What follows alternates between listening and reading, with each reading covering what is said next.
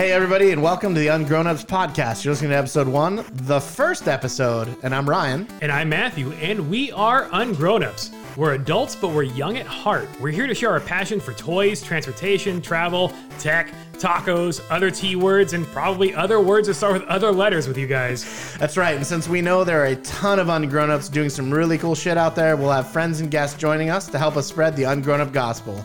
And speaking of guests... Hi, guys. So welcome back to the Ungrown Ups podcast. Our guest today, we actually have a guest, much like we promised. It's not just going to be Matthew and myself talking to you ad nauseum for episode on episode. We have a guest today. His name is Jason. Hi, Jason. Hello.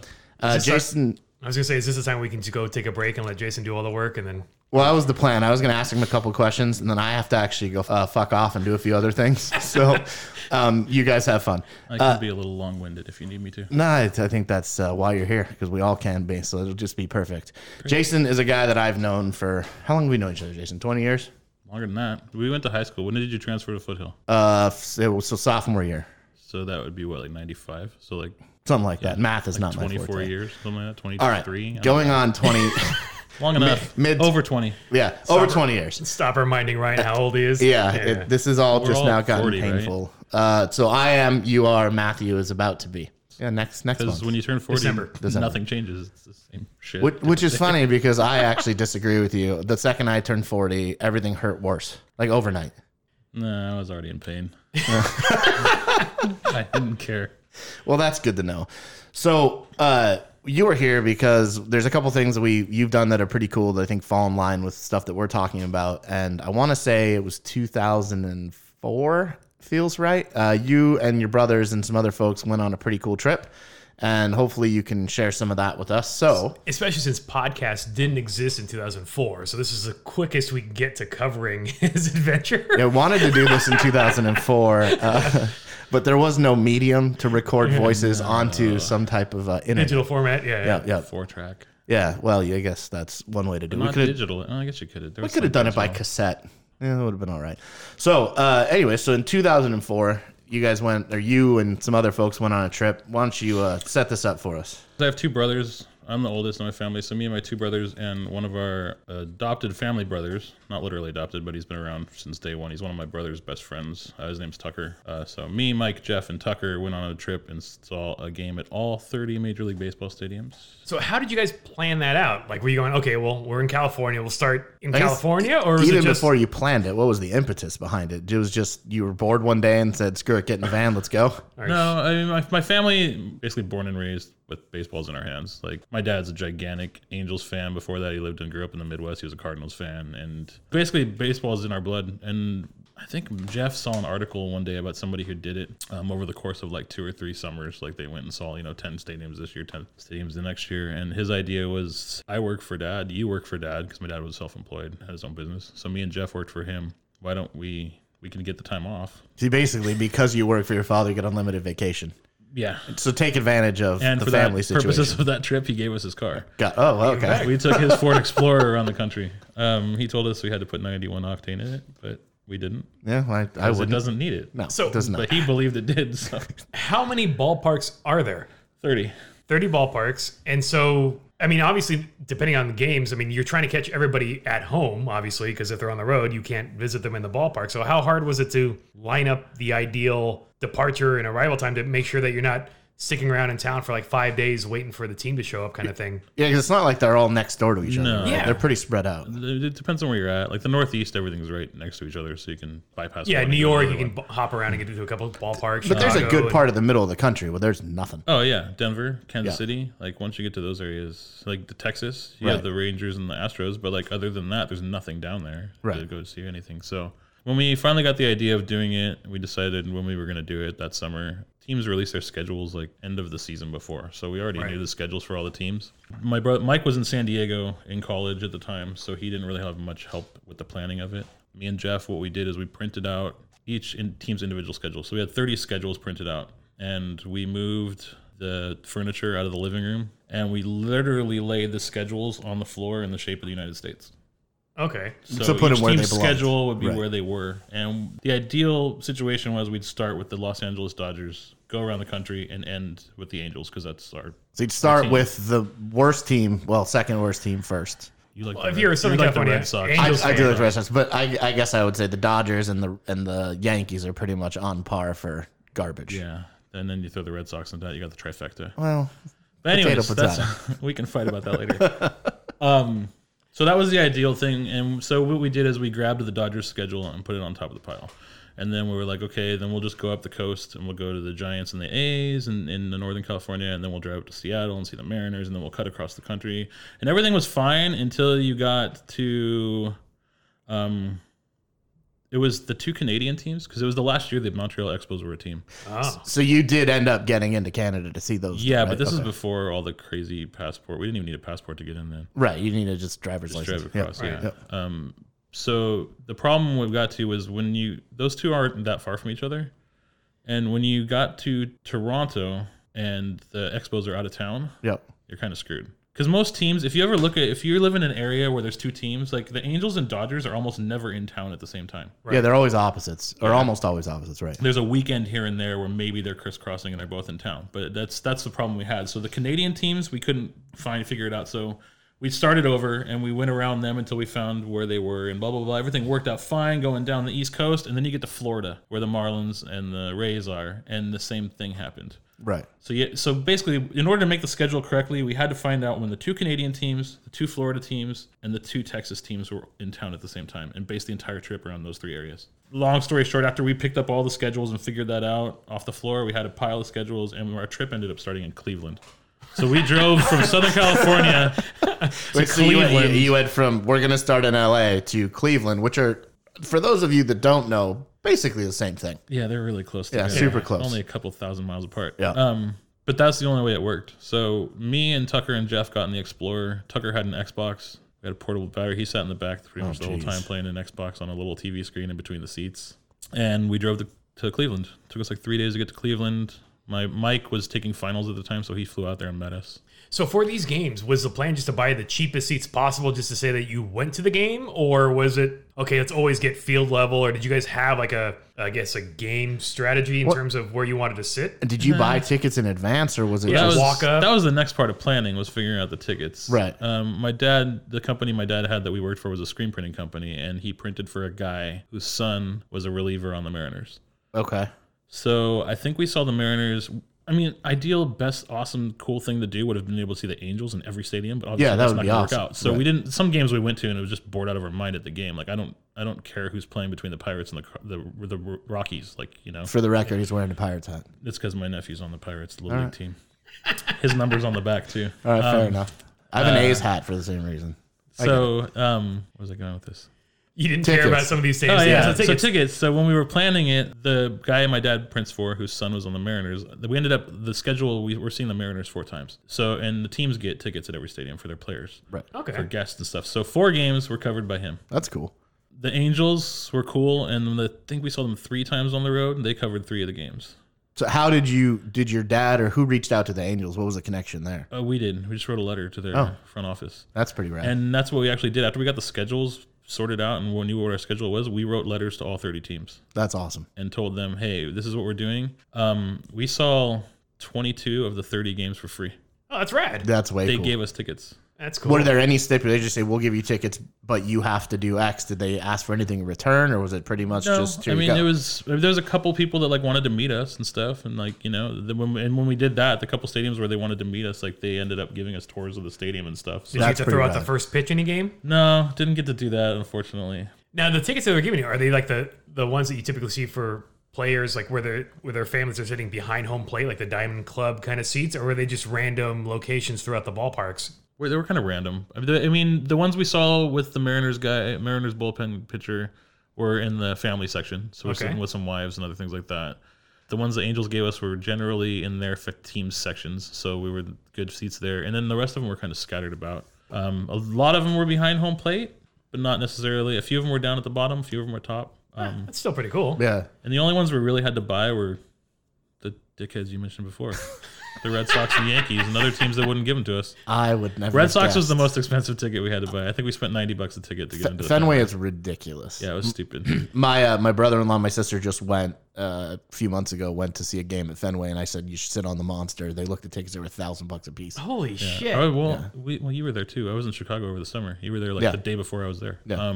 And I decided not to. I've been to Wrigley 3 times. This is my 3rd time going. And I wanted to sit on the roofs just because I thought it'd be cool. The ones across the street. But they're not owned by the stadium. No, they're not. They're owned by Live Nation or somebody now. Right. Yeah, I don't know who actually owns it. It's expensive. It's stupid expensive. And they put on all those big screens now and stuff. Right. So your view's kind of blocked? Yeah, you can't even see anything. Half the stadium's blocked. And when we were there in 2004, it was like being in there in 1914. There were no screens or no anything. They hadn't put any of that stuff in the first time I went. Is that were you saying, or somebody, maybe you posted a picture that you were, you had an obstructed view there? That wasn't our seats. Oh, okay. Because that was...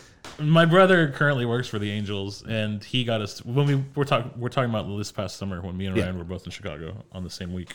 He got us just tickets. One of the guys who used to work for him at the Angels front office and the ticket office now works for the Cubs. Yeah, and he got us tickets through him, and we were right behind home plate. But literally 3 seats to our right, the way the Wrigley Field is set up is they have these giant metal I-beams, steel beams that hold up the entire stadium, so the upper level. And I guess there's 24 of them throughout the entire field. Right.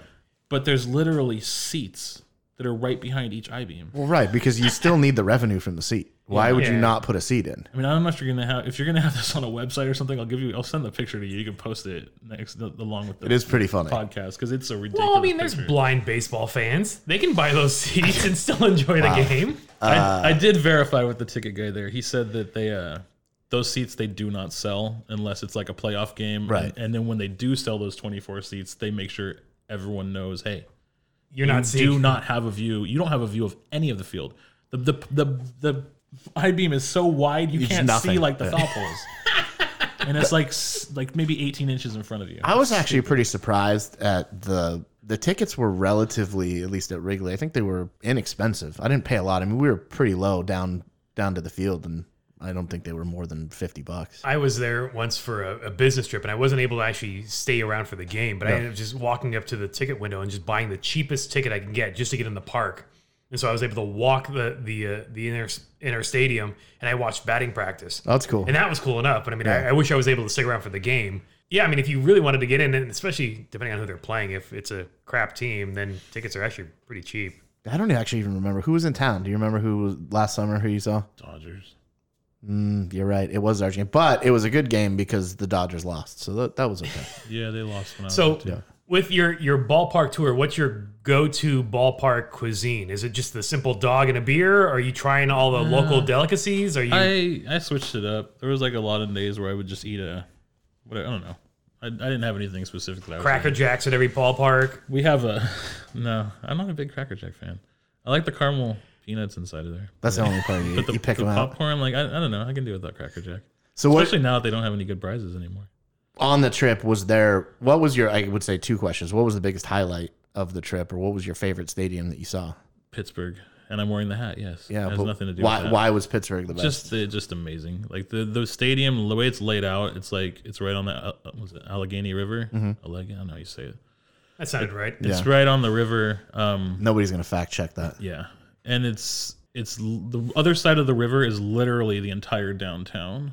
Is the view and it open? Just looms completely over the stadium. So where we were sitting behind home plate, you have the whole stadium, and then the Roberto Clemente Bridge is this big yellow bridge that crosses from the stadium to the downtown area, and it's right over the center field and right field fences. You can just see this giant bridge, and then the city is just barely beyond that. It looks like someone, I don't know, it looks fake. So that's how cool it is. Are the Pittsburgh fans also into the game? Because the one thing that kind of sucks about going to baseball games in Southern California, especially nowadays, is everybody's on their phone, or they're just doing other things other than watching the game itself. And then of course, once the 7th inning hits, people start leaving because they want to beat traffic exiting the game. So when you were doing this road trip and visiting other ballparks in other states, was that kind of the same thing? Or were there some ballparks where the fans were more into the game and it was a more, I guess, exciting spectator experience. Well, in 2004, you could really only play Snake on your phone. Yeah, that's a good point. No one was really on their phones for anything. I mean, the iPhone came out in like 2007 or something like that. Yeah. So that wasn't really a big deal as far as like distractions and stuff. I spent an inning every game wandering the stadium just because I wanted to see all the amenities and see what kind of cool stuff they had around the place. Did you pick up souvenirs like shot glasses or spoons or whatever they sell on the team stores? That was my other question was what did you like, for as an example, right? Like, so I go to hockey games every year. I go to a different stadium, different arena, different barn, whatever you want to call it. And every place I go, I buy a hat. That's my deal. I buy a hat. I take it home. I never wear it again because it's a team I just don't care about. But it's, my souvenir. Was there a souvenir that every park you got, maybe it was a program, or was there anything like that? I bought a pin every stadium. Okay. And my dad, that I mentioned before, he had that giant collection of baseball stuff. His 50th birthday was in July when we got back. So we bought him one thing at every place. Oh, that's cool. For the collection. Yeah. But it had to be stadium specific, like, something that was PNC Park in Pittsburgh or Dodger Stadium or, Yankee Stadium. But specifically about the stadium, not the team. Yeah, for his collection. Yeah. Yeah, that's cool. Interesting. Yeah, and my other brother bought a program at every stadium. He's got those framed in like his office at his house on the wall. So that must take up like an entire wall. Because I'm a casual sports fan. Yeah. I'm a casual sports fan. I love the Angels because I'm a Orange County born and raised, Southern California kid. So I like the Angels, but I don't obsess about them. So I don't really care. But I like going to games rather than watching them on TV. Yeah. But for me, the most thrilling baseball game experiences I've had have been in Japan. Yeah, I was going to bring that up. There. Yeah, the Japanese fan experience, it's more like European soccer. The fans are chanting and cheering the entire game. There's performance sections in the outfield. There's like a home team performance section and a visiting team performance section. There's trumpets, drums, chants. It's just awesome. Honestly, my favorite part about going to a baseball game in Japan is, all of the fanfare, and every single player has their own song. Chant, and every single person knows that player's song, which is amazing. But I really like the beer girls because they run around with an individual keg on their back. There's pony kegs. It's fantastic. And on some ballparks. And there's like a bunch of a selection too, right? There's 5 or 6 different beers. Right. Rather when you go like U.S. ballparks. Basically, and they have different jerseys to match the beer brand. So like here, like you go to a ballpark, it might just be all Budweiser. Right. Or all Coors or something like that. In Japan, every major beer brand is represented. So there's the Asahi girl. There's the Kirin guy. And they're wearing baseball uniforms that are all branded like the beer brand. And they have pony kegs strapped to their back. And you don't even have to leave your seat. You just raise your hand or get their attention. And they come up to you and pour the beer right there. Yeah, it's great because it's not like they're bringing this beer that they've had for an hour in the sun, right? They're bringing you off this insulated keg strapped to their back. And the mascots are great too. So when I went to a game in Tokyo. I saw the Yakult Swallows, and yes, it's Yakult, like the probiotic yogurt. That's the sponsor, yeah. That's their sponsor, but it's rad because the mascot is this like awkwardly like sassy swallow.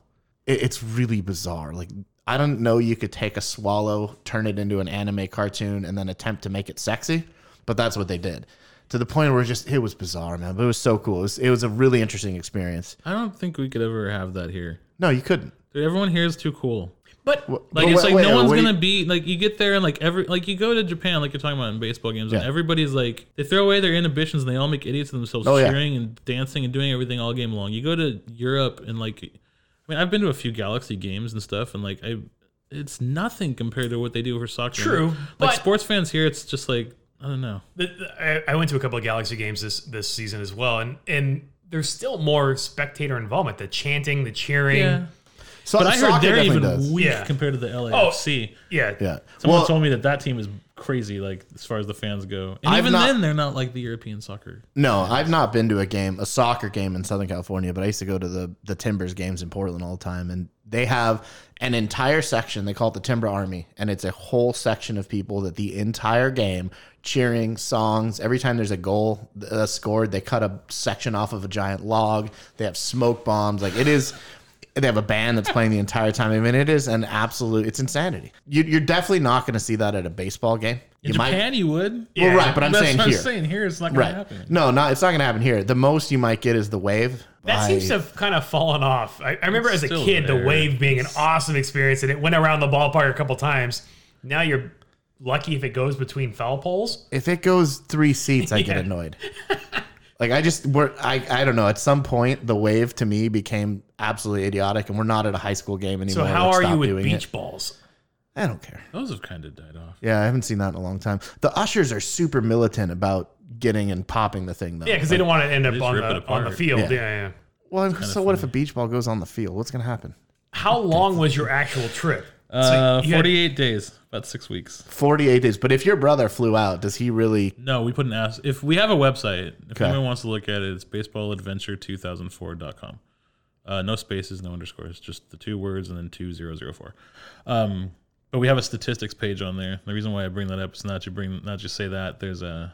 We have miles driven or like things like that. My brother got an asterisk because he wasn't driving the whole trip. I got an asterisk for part of the driving. I drove the most miles. I forget how many. You'd have to look at the site to look it up. 85, 89. I'm on your site now. There you go. I think we drove like 19,000. No. 18,811 according to your site. Okay, there you go. Yeah.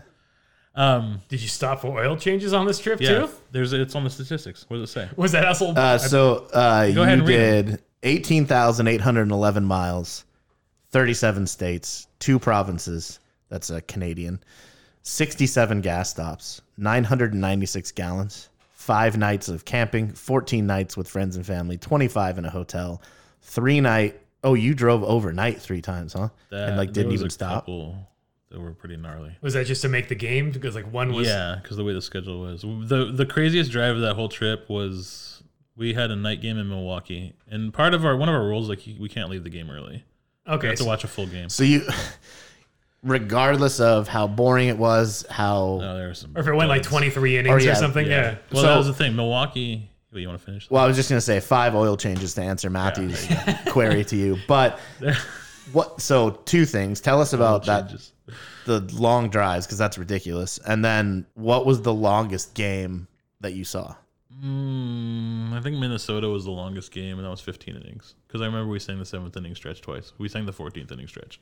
Oh, damn. Oh, my God. But after the Minnesota game, but it's after Minnesota, I think we were still local. I think we stayed in Detroit or Milwaukee after that, so it wasn't too bad. We got to sleep and then drove 3 or 4 hours the next day. Craziest drive was after the Milwaukee Brewers game. That game, I want to say, went 10 or 11 innings. When we left the game, we got to the car. Our car, it was decorated. We had a logo my brother created. It was a map of the U.S., and it had a big logo that said Baseball Adventure 2004 on it. We had our website on the back of the car. On the left side of the car was all the American League logos. We had those kind of get them wet and stick decals on the car. Yeah.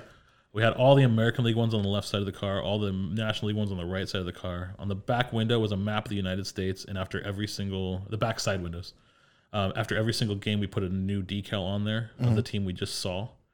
The Explorer's got the driver's window, the one behind it for the back seat, and then the back, cargo area. Yeah. So the one behind the front windows said next stop, and it had a big logo of where we were going next. Oh, that's cool. So while we're driving down the road, people are honking. Right. After every game, we're hanging out with people in the parking lot because people would just wait for us at the car, like, holy shit, you're doing this? That's crazy. And then we talk. We were wearing shirts that we might, once again, screen printing. Right. So we made shirts for the tour. I think we had an extra 200 shirts we brought with us that we gave to people. That's awesome. At the stadiums after the game and stuff. But we wore them at every game, so people behind us would be like, whoa, are you guys doing this? Yeah, that's cool. Anyways, I'm going off on a tangent. The Milwaukee game ended after 10 innings. We get to the car. There's a dozen people there. We talked to them for a half hour. And after that, it's probably about midnight. Yep. We had 1 day off, and we had a day game in Tampa Bay. So we had to Wait. We had basically a day and a half to drive from Milwaukee to Tampa Bay, Florida. That's far. Yeah. And it was probably the worst storm I've ever driven in my life. Oh, good times. I was probably maybe going 25 in the right lane. Oh, jeez. I couldn't see. The wipers were on full blast, and it was just... So would your visit have counted if you showed up after the first pitch was thrown, or would that have thrown things off if you showed up to the game late? Or would you have said, yeah, no, we still went to the game. I'll just we were say still there. no, it wouldn't count. We'd have to redo it. But that's only because of the fact we made it. So. Right. Yeah. So if you're going to do your own trip and you're not there by first pitch, you lose. You have to start I guess that would have been an additional asterisk, right? Right. So 2024 is only a little over 4 years away. Would you go out and repeat this adventure and do the Baseball Adventure 2024? I don't know, man. It would be so expensive now. like compared to what it was before. I'll just say if I had unlimited funds and it was not a problem, like it was fun. I mean, there's a couple moments and a couple stories like I could have murdered one of my brothers. That's the hard part. Is hanging out with family members like nonstop for 48 days. And you're in a car. Like you're in a car together. Yeah. That just becomes tedious. You're not away from them at all. Right. At least, my trips, even when I meet people, when I spend, I'm on a motorcycle, I spend a couple weeks with them. The greatest part about being on a bike is I don't have to talk to you. Mm-hmm. I don't even have to wait for you. I'll see you at the destination. And I've done some road trips with people in a vehicle, and 48 days, that we said? Yeah. No. Was there a point in the trip where you guys were almost said, screw this, and walked away? No, Mike did. Really? He had a moment, I think it was in Montreal. Where he just was done? Well, because of me.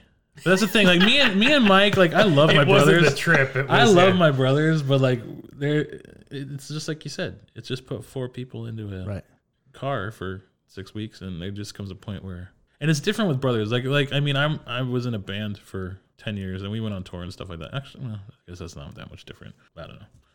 Brothers, there's just something different about brothers. Like you just are siblings in general. I guess you only have sisters. So yeah. Well, and I guess you get enough people in one spot for long enough, right? And people would stop being people. They start getting real. To quote the real world. Yeah. True story. Yeah. For those that don't know, The Real World was a popular TV show on MTV in the 90s. For those of you that don't know what The Real World is, isn't it still on? It's probably I have no still idea. On. People probably know. I mean, MTV. That was the start when MTV stopped showing music on their television channel and started showing Started getting real. Yeah. It was all polite. Reality show programming. Oh, that's what it is. People stop being polite and start getting real. Yeah. All right. Well, what else? What else do you want to tell us about this baseball trip? I don't know. It was fun, man. There's just it's cool. The only real downside is you didn't have time. It was like being on tour in a band because you get to a city, like you get to Chicago, and it's like we had. Well, let's not even say Chicago. Let's just say Kansas City. There's a lot of cool shit to do in Kansas City.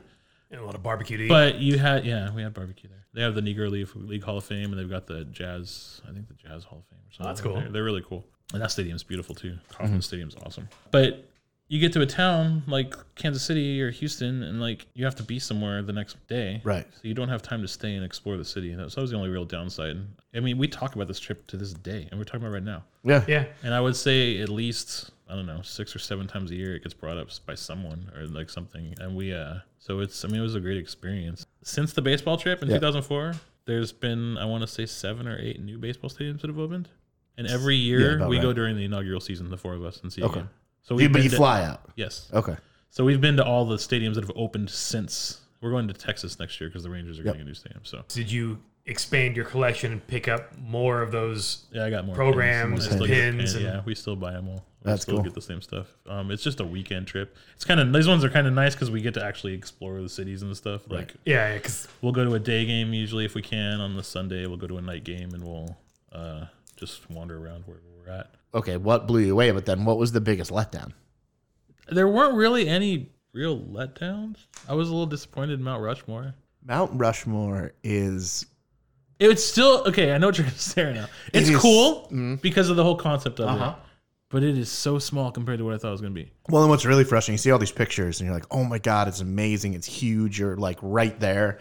For those of you that have never been to Mount Rushmore... I've never been. You are not right there. And it is far enough away that you're like, what is this? It's if you're you at held least like a half mile away. If you held a quarter up, you could cover it in your vision. It's not big. Why is it so damn far away? They just, I don't know. It's just the way the mountains are, I guess. So yeah, underwhelming. I guess Mount Rushmore. I don't know. I could talk about that trip all day if we're still talking about the baseball trip. We saw Ken Griffey Jr.'s 500th home run, which was awesome. That's pretty amazing.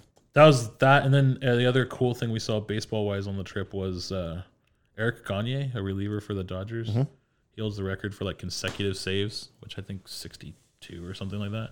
And the game that we were at in Dodger Stadium was the blown save that ended the record. So that was kind of awesome, being a Dodger hater. That's pretty cool. So we saw that. Yeah, it's just cool to go around the country with family, and as hard as times can be, like with them on and off and stuff like that. Like, there's one other story that's non-baseball related.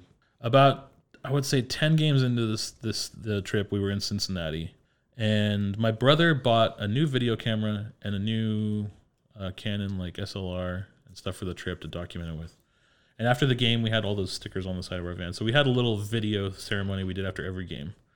So we get about 2 hours outside of Cincinnati, and my brother goes, after he's like rested for a little bit, he gets the air card, sets up the laptop, and he goes to get the camera bag to put all the footage and upload the stuff and put it onto our website. And the camera bag's not in the car. Was it left on the ground or on the car? So we're like, dude, where is it? We stop. We're 10 games in. We have all of our luggage. We've got 10 games worth of souvenirs from my dad. We've got all of our crap, video games. We take everything out of the car. Well, in the grand scheme of freeway. Things, you're only a third of the way through. Yeah, but you're not going back. You just lost a third of your trip. Right. Like you have no photos and no video. Like what's the point of even making a video of the trip now? Because you just lost 10 stadiums and you're not going to do that again. It's not in the car. It's not there. So we're 2 hours outside. We're like 120, 130 miles outside of Cincinnati on our way to Chicago. It's got to be pretty heartbreaking. We decide, it was a day game in Cincinnati when we were there. So we're like, screw it. We're going back. Because there's a 99.9% chance that camera bag is not in the parking lot we were in. Right. But there's a 0.1% chance that it might be. Well, and you have to check. Yes. Yeah. So we go back. It's like the game ended at like 4. It's now like 6:30 or 7 when we get there. I forget. Did you have to pay to go back into the parking lot, or they even let you in? It was like one of those public ones on okay. the street. So we just kind of pulled up and like walked into it, and nothing there. Obviously, we go to the stadium. There's no one there. It's a Sunday game or something like that. We found a security guard wandering around, and we say, dude, we tell him what's going on, and he goes and he's like, I'll go see if I can find anything out. There's a couple people left in the front office still. So they go and check lost and found. It's not there. And so we just get in the car, defeated, pretty bummed out, and especially my brother who spent all the money on the gear. Well, it's not like somebody found it's camera gear. It's expensive stuff. It's not stuff that most humans, I'm just going to assume, are dishonest, are going to turn in. Yeah, it just doesn't seem like that's the stuff somebody walks off with, right? Yeah. So that's what we thought too. So my brother's like, you know what? I'm just going to I still want to record everything. So I'm going to go to Circuit City in the morning. Yeah, Circuit City was still a place. Love it. We're going to go there in the morning, and I'll get a new camera, a new video camera, and I'll treat them amazingly good and just return them after the trip's over. You know? Extended rental. Because that's how it's going to work. Yeah. So, yeah, especially in a car for the next 4 weeks. So we go to Chicago to the friend's house we're staying at. We go to bed. We wake up. Well, we don't wake up. I get woken up at like 5:30 in the morning by my brother Jeff, the camera one, and he's all, "Dude, you have to come here. You have to come here. You have to come here." I was like, "Why are you awake?" Like we were driving into the night. It was like a long night. We're exhausted from being on tour basically, and he's on the computer in the room that he was sleeping in on a cot. He's all, "Look at this," and I look, and inside of our camera bag we had business cards, and we handed them out at the stadium. Yeah. And all it was the logo and the website address. Nothing else. We just was like, just so we go, hey, follow us along on our trip. Right, go on the message board. Right. Go into the guest book and stuff like that. Check our progress. There's an email from a guy named Paul Richards. Yes, I've met the guy once in my life, and I know his name like it's, he's a relative. And it says, hey, guys, I saw your car on my way into the game yesterday, and when I was leaving, I found a bag of cameras on the ground. Oh, man. I just wanted you to know I have them. And as I'm reading this, I'm thinking to myself, sweet, he can just send us our cameras. We'll pay him for shipping. Right. Reward or something. Go on reading a little bit further, and he says, I'm actually going to be entertaining some clients of mine at a White Sox game tomorrow night where you will be. I'll bring them to you in person. That is damn. What are the odds? Going back to what happen? you said about people being honest and stuff, like right. that's what we always think is like anyone else finds that bag in that parking lot. It's gone. They go, hey, they get home, they go, hey, honey, we got new cameras. Right. Or they pawn it. And he ended up telling us later, like he saw the bag and he saw the business cards when he looked inside. And he knew right away because he had seen our car on the way in and he saw the logo that matched the car. He said, originally I was going to just take care of it when I got back from my trip. But then I felt weird. I should let you guys know right away. That's why I emailed you. And that's when I saw the schedule. So the schedule was you guys already had stop by stop on the website. Like, so he knew. He knew where we were going to be. And he just happened to randomly be there at the same time. That's so awesome.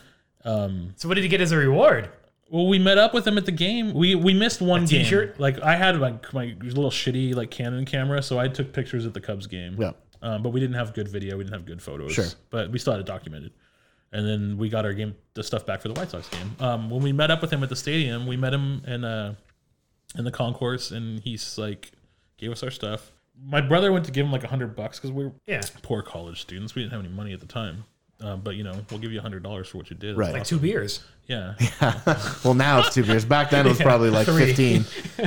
But he's like, no, I don't want your money. He's like, I was going to be here anyway. It's no big deal, dude. And we're like, can we just buy you some food or something? No, I don't need anything. And I was like, can we just get you a beer? And he's like, yeah, you can give me a beer.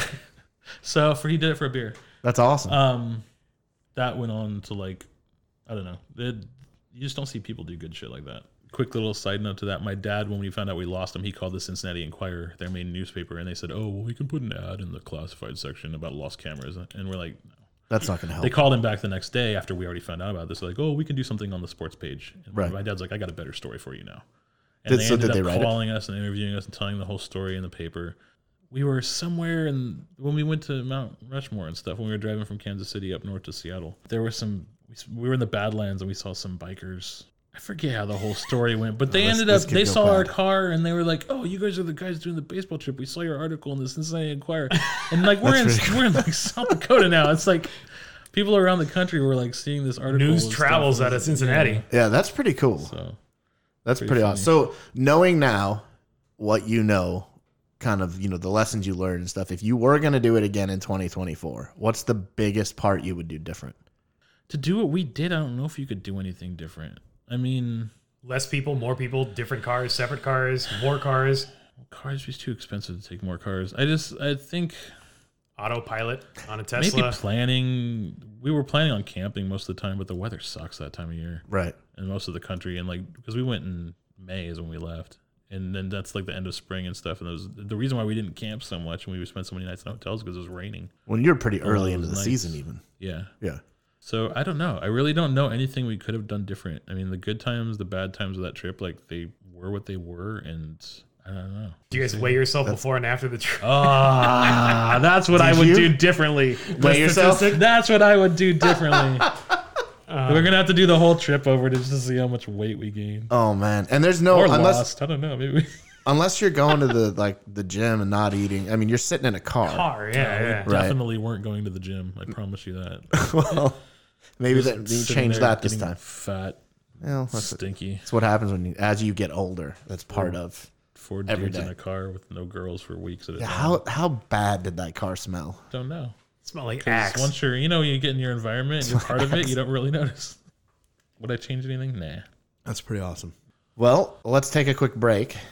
All right. That was one hell of a break. We sat around drinking water, so you didn't miss much. But anyway, so... It's crazy water. Wow. Oh, yeah. Water break. Anyway, so now that we're back, we wanted to catch up with Jason and see if there was anything that he wanted or got. So, wanted or got it? Get anything? I left my house this morning to come here in the middle of building the new Yoda set from Lego. So that would be your latest purchase? That's my newest. Got it, I guess. Yeah. And what do you think about it? It's cool. Do you have the BB-8? I have it. I've never built it. I actually bought it. It's very interesting the way that one's built. Yeah. And this one's kind of built the same way, so it's fun. I bought BB-8 actually not for myself. I bought it for my nephew and then never gave it to him, so it's in my Which means you're keeping it now. Yeah, basically. Yeah. How many unopened sets do you have now in your collection? Probably 20 something. I have nowhere to put them. That's my excuse. But you keep buying them. Yeah. That's okay. You're not alone. No. How many do you have that are unopened? Only maybe 6. This is like listening to single women talk about their cats. Oh, it's not that bad. It's Lego, though. Right. I mean, I love Lego, but I have a 9-year-old son, so I can kind of justify the purchase. But the sets are only unopened until they're given to him. Yeah. Meaning, they're unopened because it's a present, and then as soon as he gets it, it's open. And but it's for a child. Well, see, we are AFOLs? Is that what they're called? AFOL, not assholes. We're not assholes, we're affles, which is an adult fan of Lego. Oh, yeah, there you go. And that's a whole different category. Some of these people are buying stuff as investments. Some of them are buying them we talked about that before, and it's crazy when you look at the stock market, you look at investments, and you look at Legos as an investment. Over time, you end up making more money on return for a Lego set than you can with other purchases, which is a trip. To buy a bunch of them in order to... make any money. Well, wasn't there some guy, wasn't the crux of that article, there was a guy that financed his college through Lego kits he had as a kid or something like that? That's ridiculous. But he also didn't buy them as an investment. It just happened to work out. Isn't that what it was? I would hope so, because I mean, this seemed like a strange plan, like the Beanie Baby plan, where you buy these things to never touch them or use them, and then hope to sell them for profit later. I actually bought a Beanie Baby yesterday. They're still for sale? 1997. You bought one yesterday? I bought one yesterday. Yeah, Why? They are still for sale. So it was my niece's birthday. She loves unicorns. A CVS. Oh. Of all places. Was your receipt 27 feet long? No, I actually told them respectfully I didn't want a receipt. They emailed it to you instead. It's a 27-page PDF. Right. Yeah, I was actually surprised that they still have Beanie Babies, and they had them, and it was a unicorn. She loves unicorns. Now, do you think it was actually new, or is it new old stock that was made like in 1996, and it's just never sold? It's been sitting in the factory. It's actually warehouse. It's a new series. It's called Beanie Baby Boo, and they have these big like wide eyes. Oh, like the emoji kind of eye, or don't have anything to say about this. A grown man. I'll be what honest do you think with that cashier thought? Watching Ryan come in with a beard, walking in tattooed, sleeved, and be like, I would like to buy this Beanie Baby. Did you buy anything else with it that was embarrassing? Like, no, it was a hemorrhoid Beanie, cream but it was a Beanie Baby and a birthday card. Okay, so it wasn't like, it wasn't like I was just buying a Beanie Baby. Yeah. Although, what do they go for these days? I'll be honest, I didn't even look. I saw That's how much you love her. Well, no, but the other thing is it would have been $7 maybe. Yeah, but greeting cards are like $7 just for a piece of paper folded in half. It is amazing how expensive greeting cards are. I bought a $12 greeting card the other day for a birthday. Did it play music? Yeah, it was amazing. See, I hate those cards that play music I hate or them too. Wiggle, vibrate, or anything. But this one was great. Wait, Go ahead and finish your thought. I'm sorry. So every time I go have to get a greeting card or something like that, and I'm with my son, that's the first thing he does is he runs for any of the music cards and grabs it. And I'm just like, no, they are horrendous. But they are awesome if you take them apart and know what to do with them. Because there's a little tab in there. So when you pull the tab back, it activates the sound chip. Right. So when I was working as a car audio installer, I would take the cards apart and put them in people's toolboxes. So when they opened the drawer, it would play. They would start playing. That's pretty funny. But it would pull the tab out completely. So when you close the drawer, it wouldn't stop until the battery died. That is amazing. They actually make cards like that now. Yes. There's songs you can buy. Really? It's kind of like those, like, I don't know. Like glitter bombs or something like that? Yeah. Well, that's when you open the card, you press the button to start it and it won't turn off. And the only way to make it stop is to actually take the thing out and destroy it. So what was the electronic greeting card that you purchased? Yeah. Oh, it makes no sense. It was a life never miniature does. T-shirt. Okay, like let's say it would. So the card was in the shape of a T-shirt. Yeah. Okay. All right. And it was like on a hanger, and you pulled the hanger part up to make the sound start. Okay. I think I've on seen the this. shirt was a cat in a taco shell. Yes, I have and seen underneath this. it said Taco Cat. Okay. And when you pulled the little hanger on top, it started flashing lights, and it has an original song called Taco Cat. That was my son's The lyrics go-to. were something about like Taco Cat spelled the same way front and back to front too. Okay. Like it's in rewind, so something about having a happy birthday and Taco Cat or something. I don't know. But the song, it's on my phone. I could try playing it into the mic. Oh, it's not good. Let's not do that. Let's not do that. But the person I was giving it to, it was worth $12. All right. I told her she's not getting a card for the next 2 years because that's $6 normally more. you spend like $4 a card, $3 a card at stores. It's insane how expensive greeting cards are. It actually doesn't make any sense. My sister goes to Dollar Tree because I guess they sell them there. They're all $1. Yeah, like 99-cent cards That or makes whatever. sense. But it's probably all the same cards. There's a big selection, I guess. They're all blank on the inside. You're like, damn it. Next time you need a Beanie Baby, you should go by there and see if they have any. I will go to. I don't know that I've ever stepped foot in a Dollar Tree in my life. Oh, dude, it's worse than Walmart. Like, the people of Walmart websites? Like, those people look like red carpet attire compared to the people at 99-cent store. I went to, because my sister is like big at planning parties and things like that, and she always goes to Dollar Tree because cheap decorations. everything there is dirt cheap. And Right. my sister, the people I'm talking about, my sister is not one of them. But You she do need to clarify She that. goes in there just to buy the cheap, like, because they sell groceries. They sell all kinds of stuff at like Dollar Tree and places like that. So can I get a dollar steak? I don't know. I don't think it'd be like processed It's like foods, sodas like snacks, and candies and okay. chips and stuff like that. But like the big bags Yeah. you buy at a grocery store. But the people that shop there for that kind of stuff, those are the crazies. I kind of want to go there now. Oh, If you go, it's like Harbor Freight, right? For tools and stuff. If you go there knowing that you're only going to use it once or twice, you don't worry about the purchase. Just because even if you wasted $3, you got your 2 uses out of the product, you're fine with it. Right. And so like my wife does the same thing. So she picked up a bunch of Halloween decor that's sitting outside the house. So it'll get sun dried or faded or whatever. But if it lasts the holiday season, sweet. If it doesn't, toss it, no big deal. But what are the people? Yeah. Well, no, actually, the one we went to was fine just because it was in a decent area. It wasn't like it. Yeah, I guess it all depends on the neighborhood, because that's the other thing is like going to Walmart for me is an interesting experience because these people don't live. They don't look like my neighbors, right? Well, and so then you wonder like, where are they coming from? And so then it's just like, all right. Do you ever get the feeling too though, like because I mean we're sitting here talking about the people of Walmart website and stuff like that, where like there's butt cracks hanging out and people wearing things you'd never expect people to wear. Like if you're ever in a Walmart, do you ever think to yourself, "Am I one of them?" Well, no, because if I have ever been in a Walmart, I'm in for a specific purpose. Actually, maybe. You know what? Maybe. Are you in pajama pants? No, I'm into this. I'm in shorts and a t-shirt. Like I'm not. Every time I go out in public, I guess I should say, I kind of try to not be that person. Right. Yeah. So I'm not wearing yoga pants and a crop top. With your hair in a man bun? That'd be a good look for you. It might be. It might work. Yoga pants and a crop top. Maybe as long as some like Crocs or Birkenstocks. Oh, God. There's some places where that's the place to be. Right. You got I got a friend who grew up in like Louisiana, like not in New Orleans, like middle of nowhere in Louisiana. And like he's all... That's what we did on Friday night. Everybody went to Walmart and we hung out. You got the McDonald's, you grab something to eat, you're eating fries, walking around the rest of the store. All right, so if Yoda was your most recent purchase, and it doesn't have to be Lego, but is there something on the list that, this is something I really want to get that you don't have yet?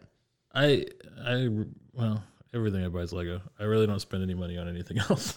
I buy the new modular set every January. Pretty much every time they bring out a new release of something, like when they do like their quarter releases of sets, I'll buy something.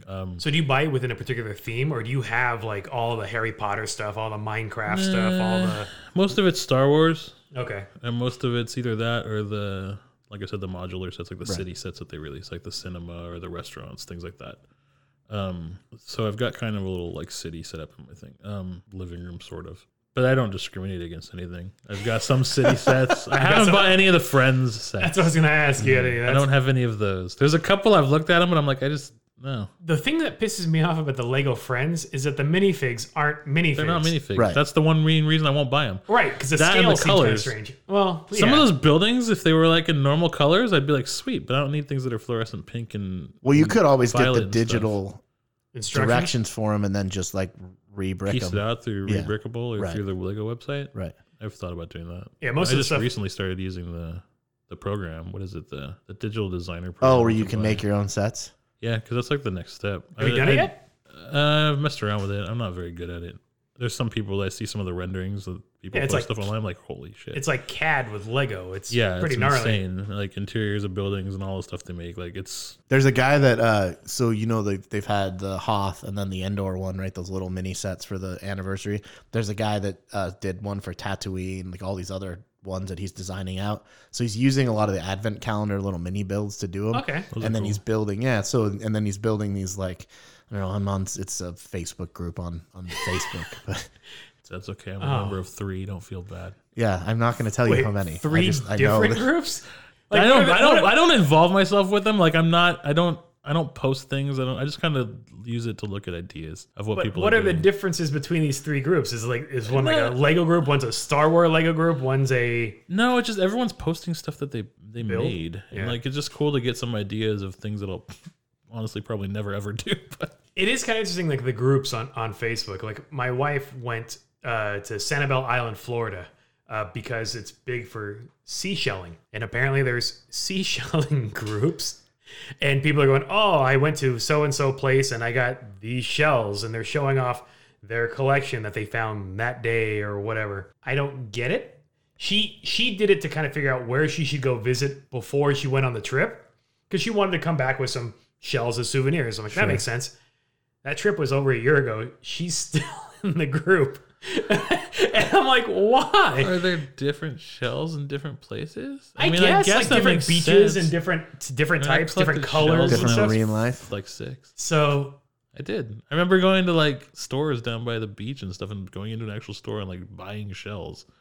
I remember going to the beach and picking up like little shells, and then 10 minutes later going, what the hell am I going to do with these? And then just... Well, and that's the thing is like she collected them. She has a couple of them, and she uses them as like she has a bowl with them in there. So it's pretty minor.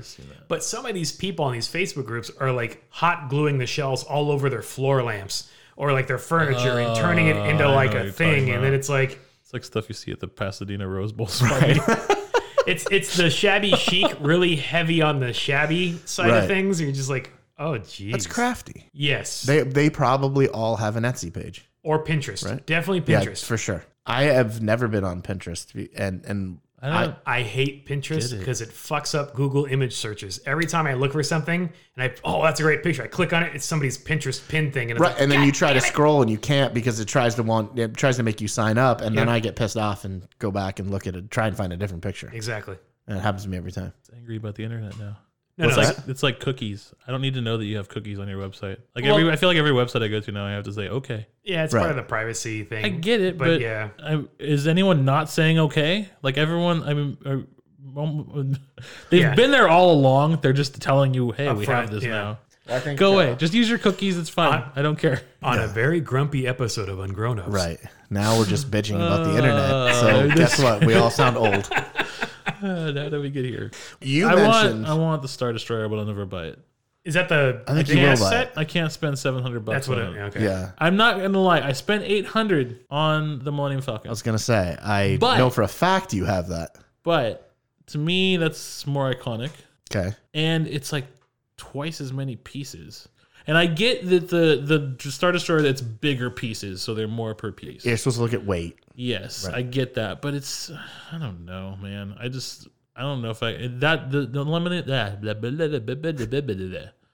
I can't speak. The Millennium Falcon. My birthday's in the beginning of December, and right like 3 weeks before Christmas. So my mom and my sister both said we'll pay for half of it. Right. But it's your birthday and your Christmas. Which makes so sense. I only paid $400 for the Millennium Falcon. Well, it's funny when only 400. Yeah. Well, that's like most sets now that are awesome or they're expensive. Yeah, I have the Porsche GT3 Technic set, and that was like a $300 set or $400 set. I can't remember how much it was, but I won some online contest, and I got a $500 Visa gift card or whatever. So I spent it on that. So I didn't really spend it in my own personal money. Right. But I could have bought a bunch of shit for that $500 gift card, but I got a pretty sweet Lego set. Well, we talked about... And so it's weird because you're justifying it. Well, I didn't spend my own money, but you're like, this was money that could have been spent You could have spent it somewhere else. Right. It's like being at a table in Vegas and you're up $1,000 and then you leave with nothing. Like if you went there with $100 and you got to $1,100 and then you left with $100, you didn't break even. You lost $1,000. You could have walked away. All the drinks you got comped. You could have walked away with $1,000. But it wasn't your money. Same thing. Like you could have. Yeah, I don't agree. That's a whole other episode. We'll talk on the next episode. We talk about gambling. We actually were talking about the Star Destroyer came up on the last episode because I really want it. That is one of my. Have you seen it? Yes. It's massive. It's massive. There's That's nowhere the to put other it. reason why I can't justify it. I have nowhere to put it. Well, even the Millennium Falcon I have, and I haven't built it. But the Millennium Falcon is not tall. It's 3 feet wide by 2 feet wide, but it's only like 6 inches tall, so you could mount it sideways. But where are you going to put it? You could put it on top of your built shelf it? over here. No, that's the other thing. I've Right. had it for 2 years. Exactly. It's still in the box. But so when the original Star Destroyer Lego set came out, that's one purchase that I wish I had made and I never did. And so for this one, I'm like, maybe. Is there a serious fear of missing out and not building this, owning it? What? Owning it. Like I don't know. It's one of my favorite ships from the entire series. You should just buy somebody's box. What do I do with the box? Well, you're not going to build the damn things. You don't have any room to put it up. So you can point and go, I own the box. I guess if I put enough weight in it, nobody'd know the difference. There's some bulk bricks in there, so it passes the shake test. Yeah, the shake test. So when I do, and I pick it up and I just kind of caress it. That's my new industry. I'm going to start selling brand new Lego packaging that looks. I mean, it's the legit Lego packaging, but it's just empty inside. There's actually people in these groups that specifically look for the packages, right? And they just buy the boxes. Like that's weird to me. Do you throw yours out? I throw most of them out. Yeah, like let's see. I bet the Sith here. Voltron took me 8.5 hours. Did you have a timer running? I time myself. That's a long. That's a long time. I'm going to tell you something that I don't tell anyone. Now that everyone's going to know.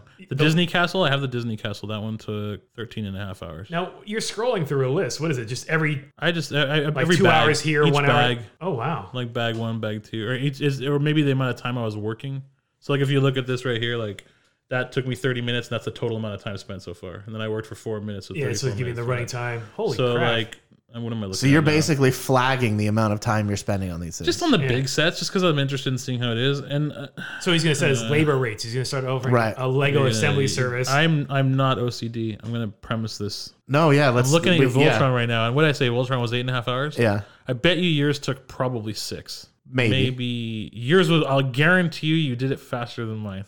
Okay. But why? I would build sets all the time. To me, it's therapeutic. Like, you know, it's kind of gets me out of myself for a little while. It's super soothing. It's calming. So I was building sets, and I don't remember why she even said it or what made her say it, but Allie looked at the bricks and saw that like the word Lego is on the top of every stud.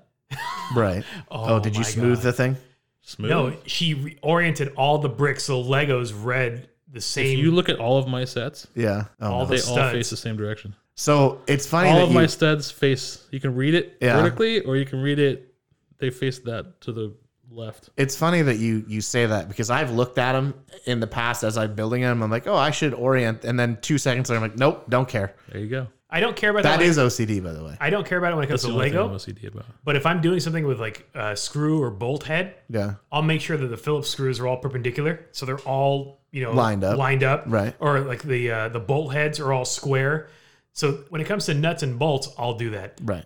Just because there's not as nearly many as there are on a Lego. But for like my home improvement projects or working on the car, I'll do it to that extent. But Legos, no. I don't look at them that closely to really even care, I guess. I know now, though. Now that she brought it up, it's like I know it's in my head. So like So she never and said Yoda, anything. if you look at the new Yoda, there's nothing but studs on his jacket. It's supposed to look like a tweed kind of cloak. So you have them all. What if the way the piece goes on doesn't allow for that? Sometimes there's seats that then you just live with it. And I'm okay with that.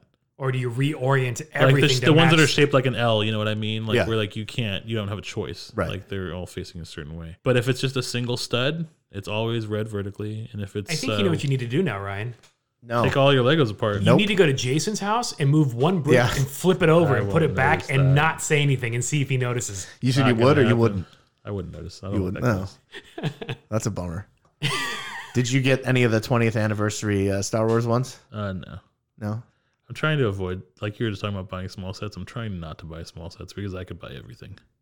Yeah, and that's the hard part. And Where does it stop? $40 to spend every time I go to Target to buy a Lego set. Like there's certain things that like I see that like I want to get, but right now if I follow my plan, which I'm not going to, but if I do, I'm just going to be buying like UCS Star Wars sets and the modular Ultimate Collector Series. Oh, wow. Yeah, they're the big ones. They're like the really detailed like. Is UCS like Facebook fan page lingo or something? No, it's actually on the box. It's Star Wars. It's it's Lego. Box. It says Ultimate Collector Series. Yeah.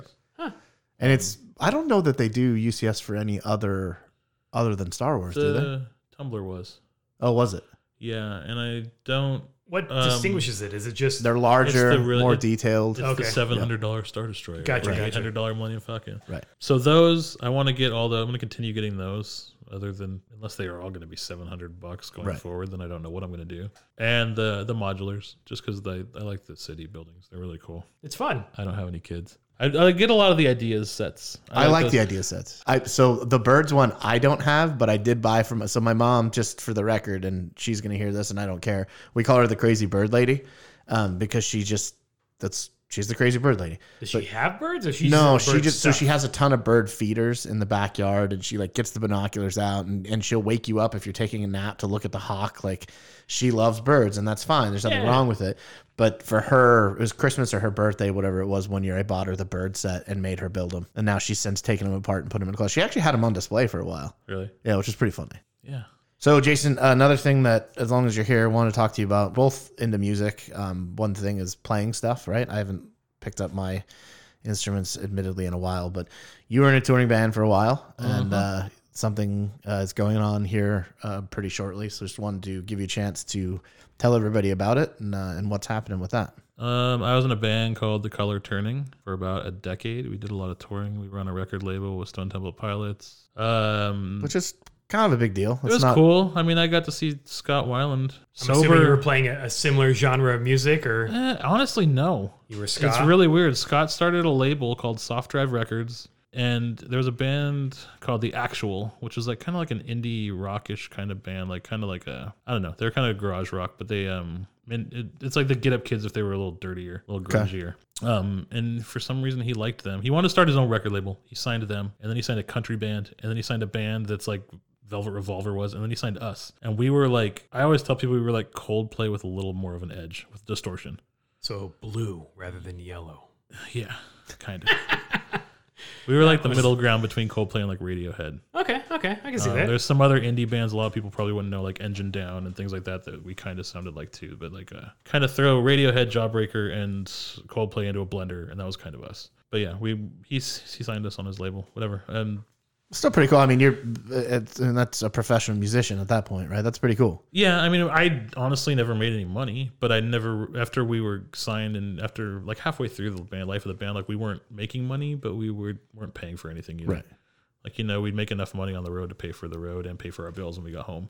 Which is... and I got to play at like Red Rocks and the Greek Theater in Berkeley, and I got to play with Frank Black from the Pixies and Black Rebel Motorcycle Club and Cage the Elephant. I booked him for a gig once too. That's awesome. Yeah. Oh yeah, I played some car show with you, huh? Yeah, that's right. It was a Hot Import Nights show. Yeah, but it wasn't at night. It was during the day. No, it was like Hot Import afternoon, or something like that. I forgot about that. Yeah, that was in Irvine. That was in Irvine. That was back in the day. Yeah, that was a long time ago. Anyways, that went on until about 2011, and then it got to the point where we were just kind of like, we're all in our 30s now, and you can only sleep on floors and couches for so long before it just gets old. Right. I think we did really well. We had a lot of good reviews. We just never got that lucky break that you need to make a living time, off of yeah. it. You didn't have that one radio single that would have kind of pushed things. I think we did. We just never got the right person that would get it to the people that play it. But about, what is it now? It's October. So in August, beginning of August, our guitar player David passed away. He perfectly healthy dude, and he just had a heart attack out of nowhere. Oh geez. Won't go into details about what happened, but we lost him at the age of 40. He got married in April, so we'd only been married for 4 months. And we decided to put together a show to be a benefit. We're going to raise some money to help his widow with some money that she needs, and she's also in the process with his family of starting a charity that's, I think, if they get it all off the ground and it all works out, it's going to be a charity that like helps younger, underprivileged kids get guitar lessons. Cool. So we're going to be raising money for those things. So we booked a show at the Troubadour. It's going to be us. He was in a band called Astoria in the early 2000s. And they've gotten back together. Some of their guys live in Texas. They're coming back out to play the show. There's a band called Bed that he was in after us. Mm-hmm. They're getting back together. He played keyboards in a band called Limbeck for about maybe a year. Had some music on one of their EPs. Limbeck's going to play the show. And then two of our really good friends, it's a band called The Wild Forever, which is a guy named Gabe Williams from Arizona. He's coming out to play. And Great Glass Elevator, which is another band we played with, who's from, I think, La Habra. Sorry if I got that wrong, guys. But they're going to play too. So we're going to try to make it a seamless show, which basically means that some of them are only playing acoustic because they can't get all their band members back. Sure. So we're going to have the acoustic acts play in between sets. That'll be cool. So that way there's not really any downtime. No house music? Yeah, if we can do it to work the way we want it to be. Right.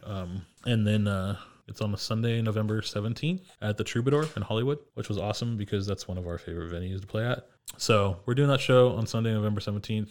If you buy tickets ahead of time, you can get them through the Troubadour's website, and they're $18, plus probably a few bucks of ticket fees and stuff like that. And then is that the only place to get them? Yeah, as far as I know. You just go to their calendar on the Troubadour's website, troubadour.com, and then when you click on November 17th, it'll take you to wherever the link is to buy them. And for those of you that don't know how to spell Troubadour, it's TROUBADOUR.com. So funny because I was going to spell it out too. Were you? I was giving people way too much credit, I guess. Well, I don't know. Maybe I just it's not a word you use. No, it's not. Really. And we don't use a lot of OUR here in the U.S. either. That's true. So for all the people of Walmart out there, that's how you spell Troubadour. All you people of the $99 only store. Yeah, that's great. So we've just really quick, and this will mean nothing in the context of everything else, but we've got Dollar Store, Walmart, Taco Time and Taco Bell eliminated. They're on our shit list. Yeah, they will not ever want anything to do with us. No, you can get really good. You can get really good holiday decorations at the dollar store. Yes, but we have disparaged their clientele. Their clientele. Oh, the clientele. Right. I was just trying to say something nice about the store. Oh, no. I'm sure the store is lovely. Again, I've never been to one, but I'll walk into one at some point. Anyways, so yeah, for the third time, November 17th. It's an early show. It's going to be at 6 p.m. because, we want as many people as family and friends. It's all ages. So anybody can come out and celebrate David with us and raise some money for a good cause. That's what we'll be doing. Yeah, it'd be rad. Anybody that wants to go, again, you can get tickets at troubadour.com. It would be super awesome to go out and support two really cool charities. I think that's really neat that you're doing that, and it's a tragedy, but it also maybe something good can come out of it. So we appreciate that. Jason, great to have you. Thanks for being here. Thanks for having me. It was super fun, and thanks for being guest one, actually. Yeah, buddy. Bring me back. I'll come back anytime you want to talk about random nonsense. I guarantee you we will need to, because at a certain point we're going to run out of people that are willing to talk to us, I'm sure. Awesome, dude. Thank you. Appreciate it. Matthew, Jason, guys, been great doing this. And everybody, we'll see you later. You've been listening to the Ungrown Ups podcast, and for this, we apologize.